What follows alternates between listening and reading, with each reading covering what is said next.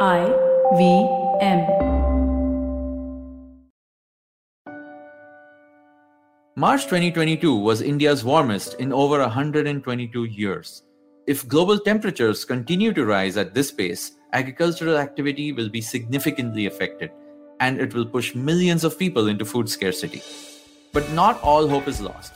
Technological changes are being made by companies such as Capgemini, which will drastically help curb climate change. Hello, I'm Shiladitya, your host, and this is Capgemini's Techipedia series. In this podcast, we will be taking a journey into the world of technology.